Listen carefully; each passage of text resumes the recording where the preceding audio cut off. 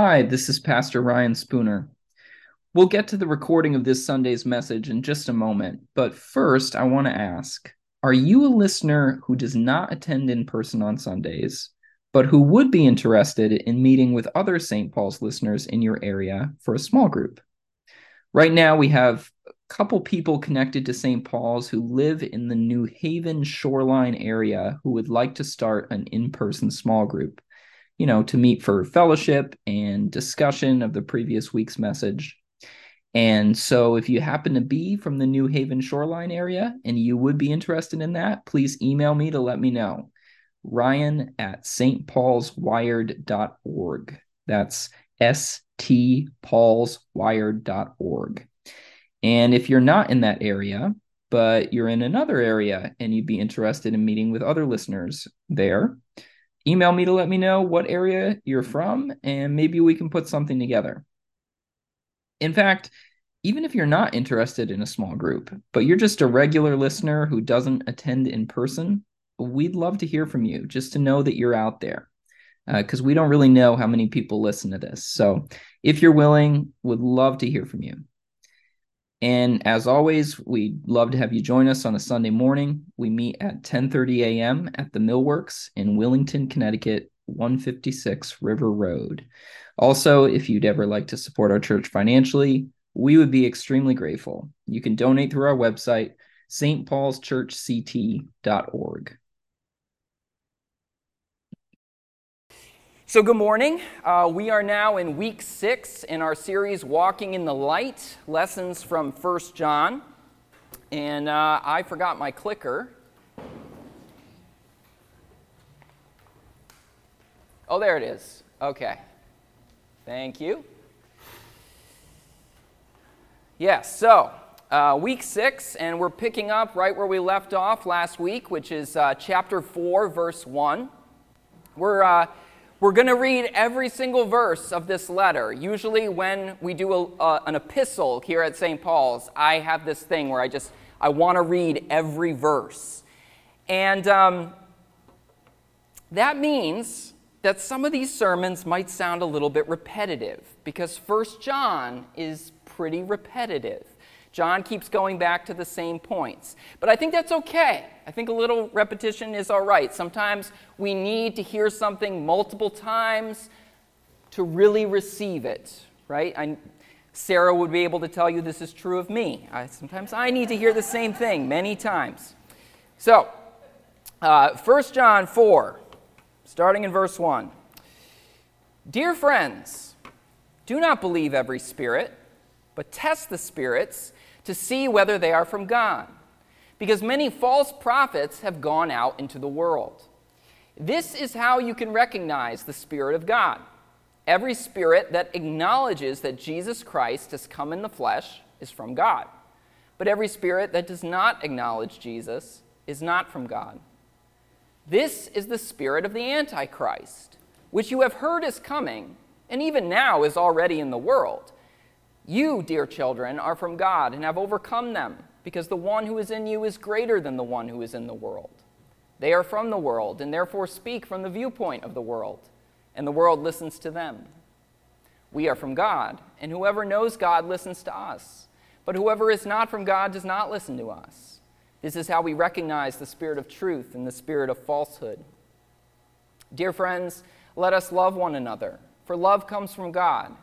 Everyone who loves has been born of God and knows God. Whoever does not love does not know God, because God is love. This is how God showed his love among us. He sent his one and only Son into the world that we might live through him. This is love, not that we loved God, but that he loved us and sent his Son as an atoning sacrifice for our sins. Dear friends, since God so loved us, we also ought to love one another.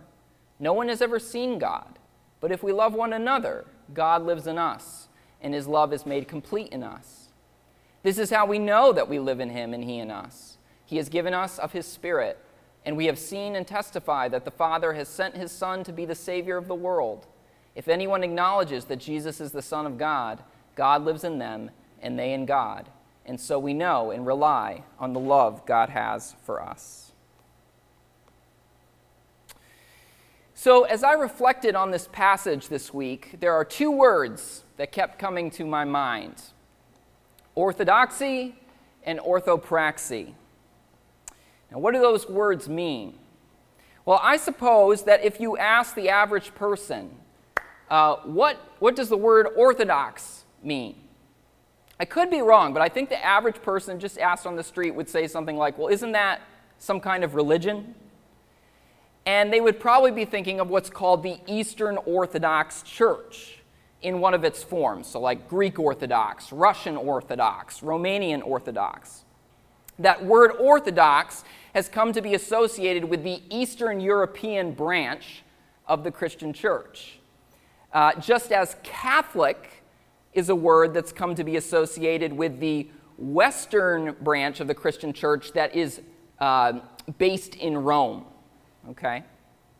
And that's a little unfortunate because all Christians should be Orthodox and Catholic, whether they are Eastern Orthodox or not, and whether they are Roman Catholic or not. This church is not a Roman Catholic church because we are not under the authority of the bishop in Rome, the Pope, right? And we're also not an Eastern Orthodox church because we're not under the authority of the Eastern Orthodox bishops. But we are, or hopefully we all aspire to be, both Orthodox and Catholic, at least in the original sense of those words. Every week before communion, when we confess the Apostles' Creed, we say that we believe in one holy Catholic church.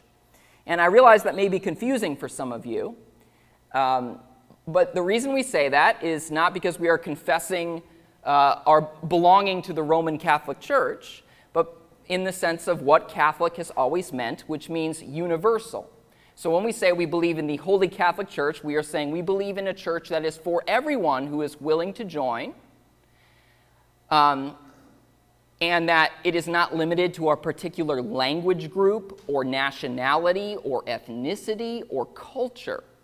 It is for every tribe, nation, language.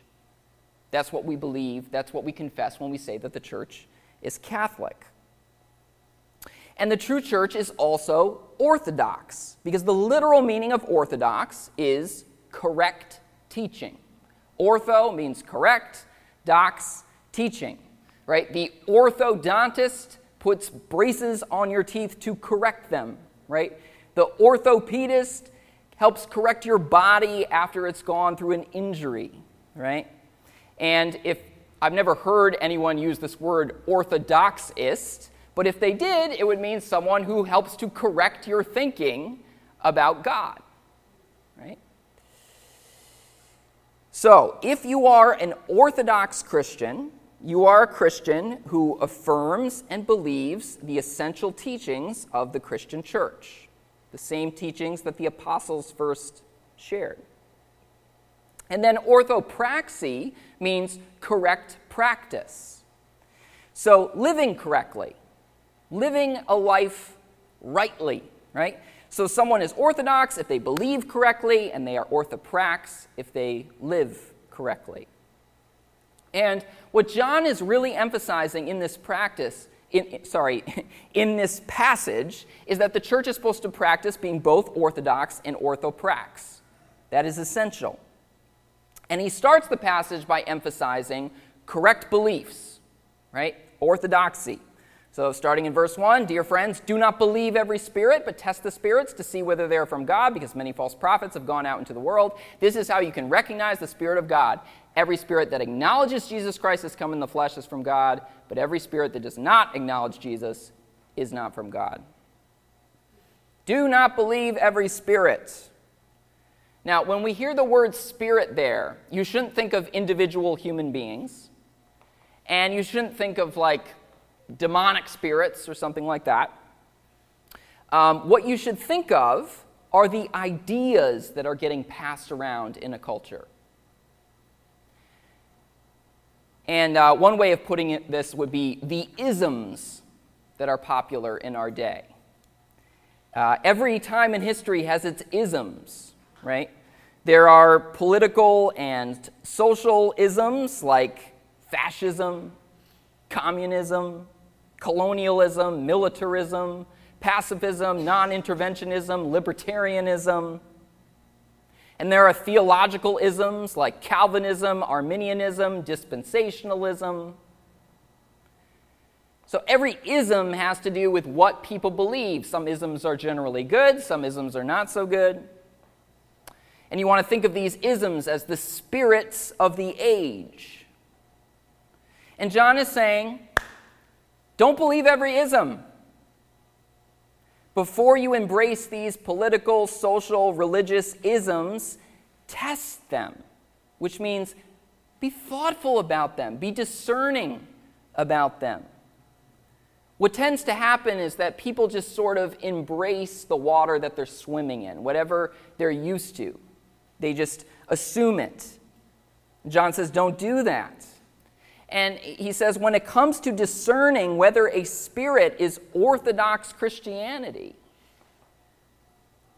then you have to ask the question, does this spirit say that Christ came in the flesh from God?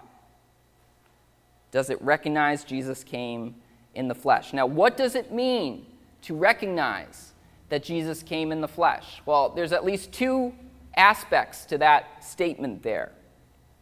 The first is that Jesus pre-existed his earthly appearance, which is a way of saying that he's divine, right?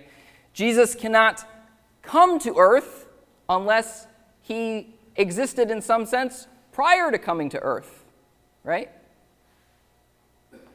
So this is an affirmation of Jesus' eternality, right? His divinity, his oneness with God. And then the second idea in that statement is that the eternal one, God, really did become human. He took on flesh, right? He hungered, he thirsted, he felt pain. It wasn't just some sort of illusion. It wasn't like Jesus was a hologram. He was really enfleshed. And John is saying you must test spiritual teachers by what they say about Jesus. And if they deny either Jesus' divinity or his humanity, then they do not pass the test of orthodoxy, of coming from God, right? Of correct belief. Now, I want to clarify here. This is, I think, a very important clarification. Again, spirit is not the same thing as person. And that's important to recognize because some people will hear this test of orthodoxy and they'll think, well, if somebody affirms that Jesus came in the flesh, now I know that they're trustworthy. No. There are plenty of people out there who are willing to affirm that Jesus is fully God and fully human, but they're actually not trustworthy people. Orthodoxy is not a test of whether someone is trustworthy. Only a test of orthopraxy can tell you if somebody is trustworthy, right? I heard a phrase once, evangelical insta-trust. That means we just totally give someone our trust if they use the right buzzwords, right? And we want to be more discerning than that, okay? So again, John is not saying, here's the test of whether an individual is trustworthy. He's saying, here is the test of whether a spirit, an idea about God, is from God, right? Does it affirm Jesus as fully God, fully human? Important distinction. Okay, so this reminds me, not too long ago I met someone and they asked what I did for a living, and I said I was a pastor, and they said that they were a churchgoer, that they attend a church, they really like their church, have gone there for decades, and they said, it's a very good church, we have lots of people from lots of different faiths, we don't care what you believe. Now, I've actually had a couple people say something like that to me over the last few years when I tell them that I'm a pastor. I have a church, it's a great church, we don't care what you believe. And to be honest, on the few occasions that this has happened, I've never really known what to say. And I just kind of smile and nod and then afterwards wonder, what would have been a good way to handle that? Because I don't know about you, but I'm not into getting into debates, especially about what people believe about ultimate things the moment I meet them. I just don't think it's the best way to go about getting to know somebody.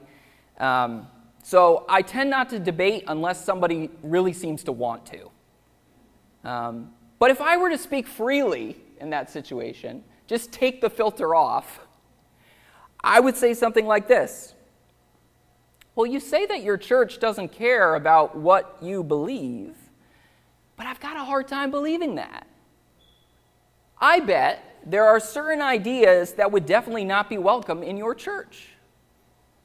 Certain ideas about, human rights and justice and politics, I bet are considered non-negotiable in your church.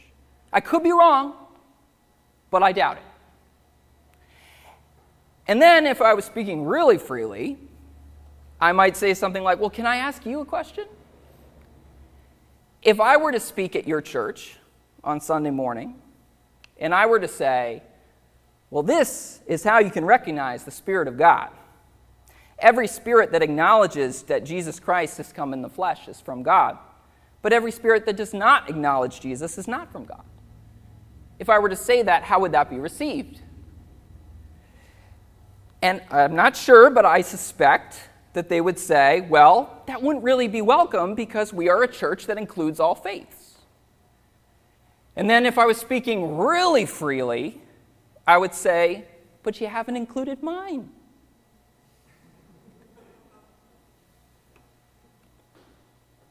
Now, this person's church might be very supportive, might be a very loving, nice community. It might be a place that does good in the world, and praise God for that. But if this person described their church accurately, I don't think it really qualifies as a church. Because the church is supposed to be the assembly of people who share belief that Jesus is the Christ, the Son of the living God. Do you remember that moment in the Gospels when Jesus asked Peter, who do you say that I am? And Peter answers, well, you are the Christ, the Son of the living God. And Jesus responds by saying, Peter, blessed are you. You are a rock, and on this rock I will build my what? My church, right? So in other words, Peter, you are going to be like a rock in the foundation of the church that I am building because of what you just said. Because you recognize that I am the Christ, the Son of the living God. So if a church doesn't recognize that Jesus is the Christ, the Son of the living God, well, it's not the church that Christ came to build. Right? Christ said he's building a church on those who recognize that he is the Son of the living God, and the gates of hell will not prevail against it. So if a church doesn't recognize that Jesus is the Son of the living God, it's not the church that Christ came to build. Maybe a friendly community. The potlucks might be tasty and the bingo might be fun. But it's not the church that Christ came to build. And it's probably not the kind of assembly that is going to be able to stand when the powers of hell come knocking. Orthodoxy matters. What we believe matters. Now, does that mean that you have to be a Christian to walk into the doors of this church? Of course not. You are welcome to be here regardless of what you believe. But not because what you believe doesn't matter, but because it does. Because it matters so much that I want you to be here regardless of what you think, so that you can hear about the God that is revealed through Jesus Christ and have an opportunity to receive and experience him.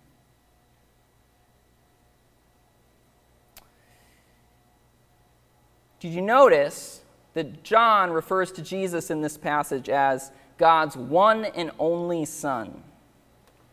One and only Son. Where am I? I got all lost here. Anyway, he calls him his one and only Son.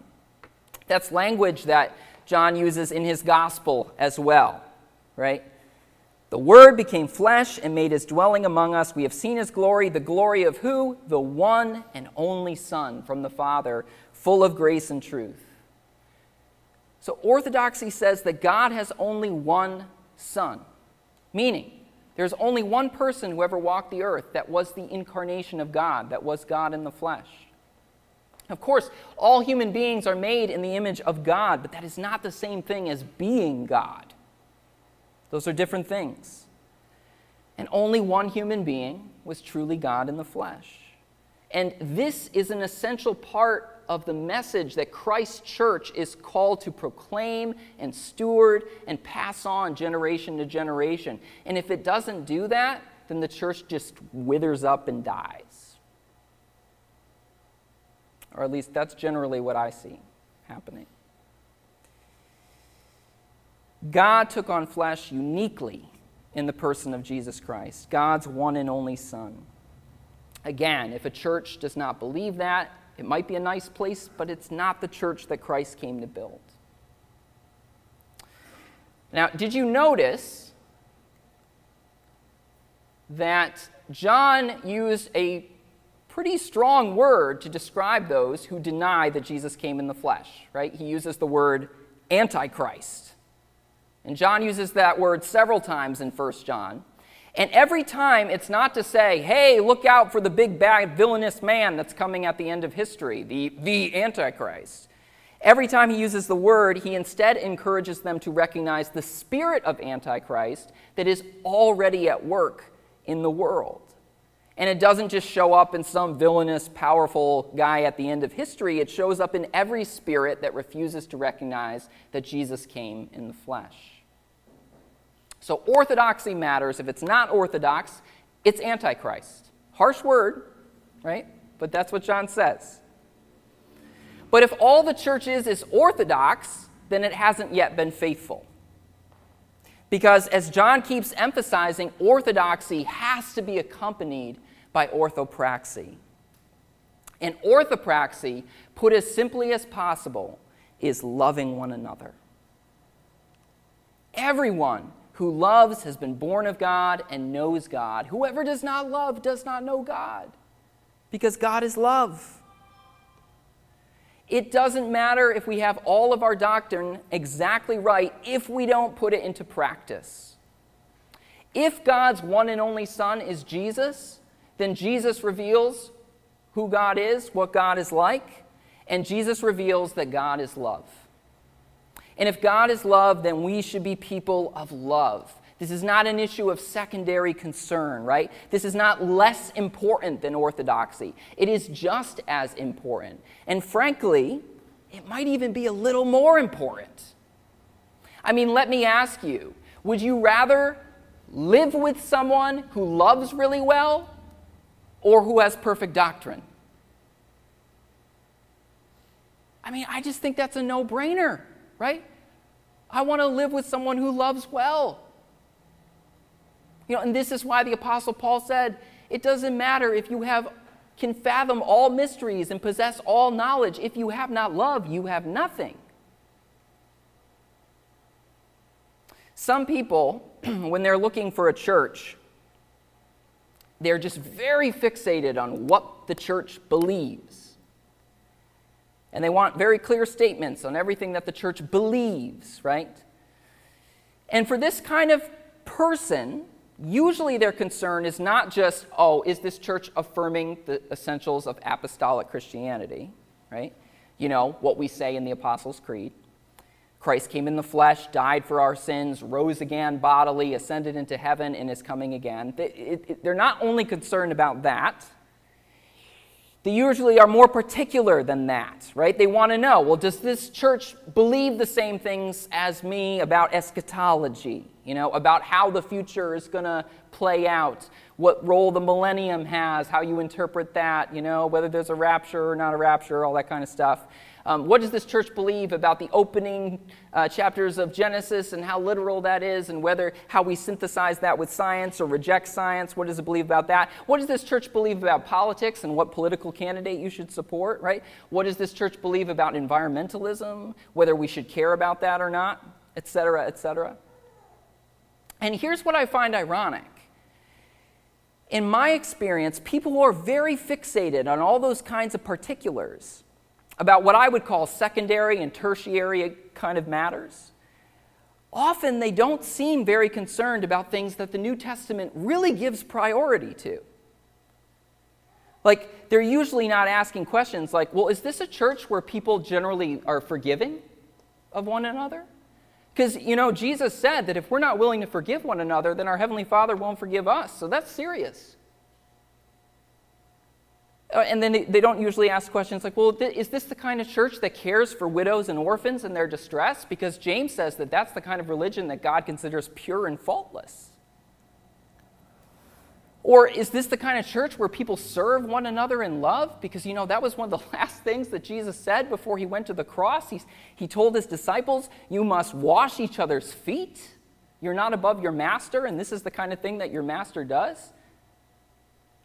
So people like this don't usually ask, oh, is this the kind of church where I'm going to have opportunities to serve other people in love? When people look for churches with a focus on orthopraxy rather than just orthodoxy, that really benefits the body of Christ. Orthodoxy matters, but orthopraxy matters just as much. So I'll finish with this thought. There's a lot of talk these days about the decline of church in America. Church attendance has been declining generally across denominations over the last, generation. The percentage of people in this country who profess faith in Jesus Christ is declining. And so this sparks the question, how do we turn this around? How do we reverse the trend? And some people, I've noticed in these discussions, they really want to emphasize orthodoxy. The church has to really teach the basics, teach them well, maybe more than just the basics, right? It's all about teaching the right things.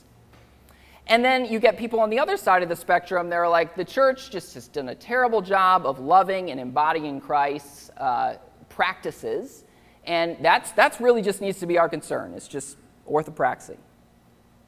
And we need to let John remind us that both are essential, orthodoxy and orthopraxy. Orthodoxy without orthopraxy is not the church that Christ came to build, and orthopraxy without orthodoxy is not the church that Christ came to build.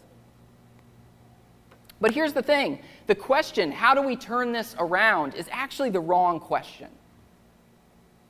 It's not the question we should be asking. The question we should be asking is, how do we stay faithful to Christ?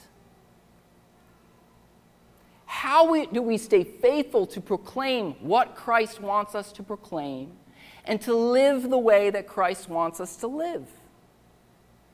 Now, if we do that, and that results in the trend being reversed and the masses wanting to become Christian and follow Christ, awesome. But if it doesn't, that's okay, because we're doing what we're supposed to do. We're being faithful. I don't know this for sure, but it might be that if churches really lean into orthodoxy but just neglect orthopraxy, they might grow like crazy.